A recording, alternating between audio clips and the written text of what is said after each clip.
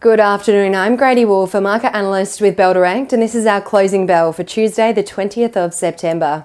Well, the local market recovered from the recent inflation-related sell-off today, sharply rising 1.29% to close the session in positive territory, driven by a surge in energy, materials and utility stocks today amid the rising price of commodities, with crude up 0.3% today and natural gas rose at 1.6%.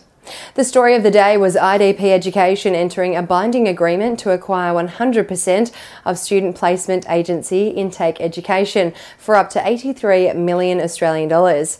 Intake is a leading student placement agency with global operations and brings to IDP 3 decades of industry leadership in the UK-bound international education sector.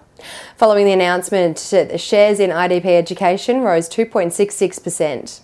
Andrew Forrest's Fortescue Metals Group also revealed plans to execute a $6.2 billion capital investment by 2030 to eliminate fossil fuel risk and reduce operating costs by $818 million per year, in another step for the company to achieve real zero terrestrial emissions across its iron ore operations by 2030.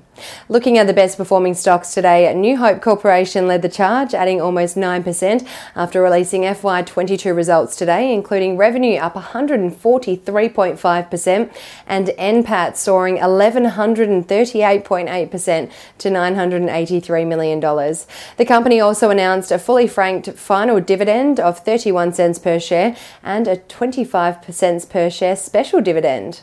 Brickworks also added 5.75% today and Mineral Resources jumped 5.26%. On the losing side, Abacus Property Group took the biggest hit today, closing the session down 2.21%, while Telix Pharmaceuticals and AMP also lost over 2% each.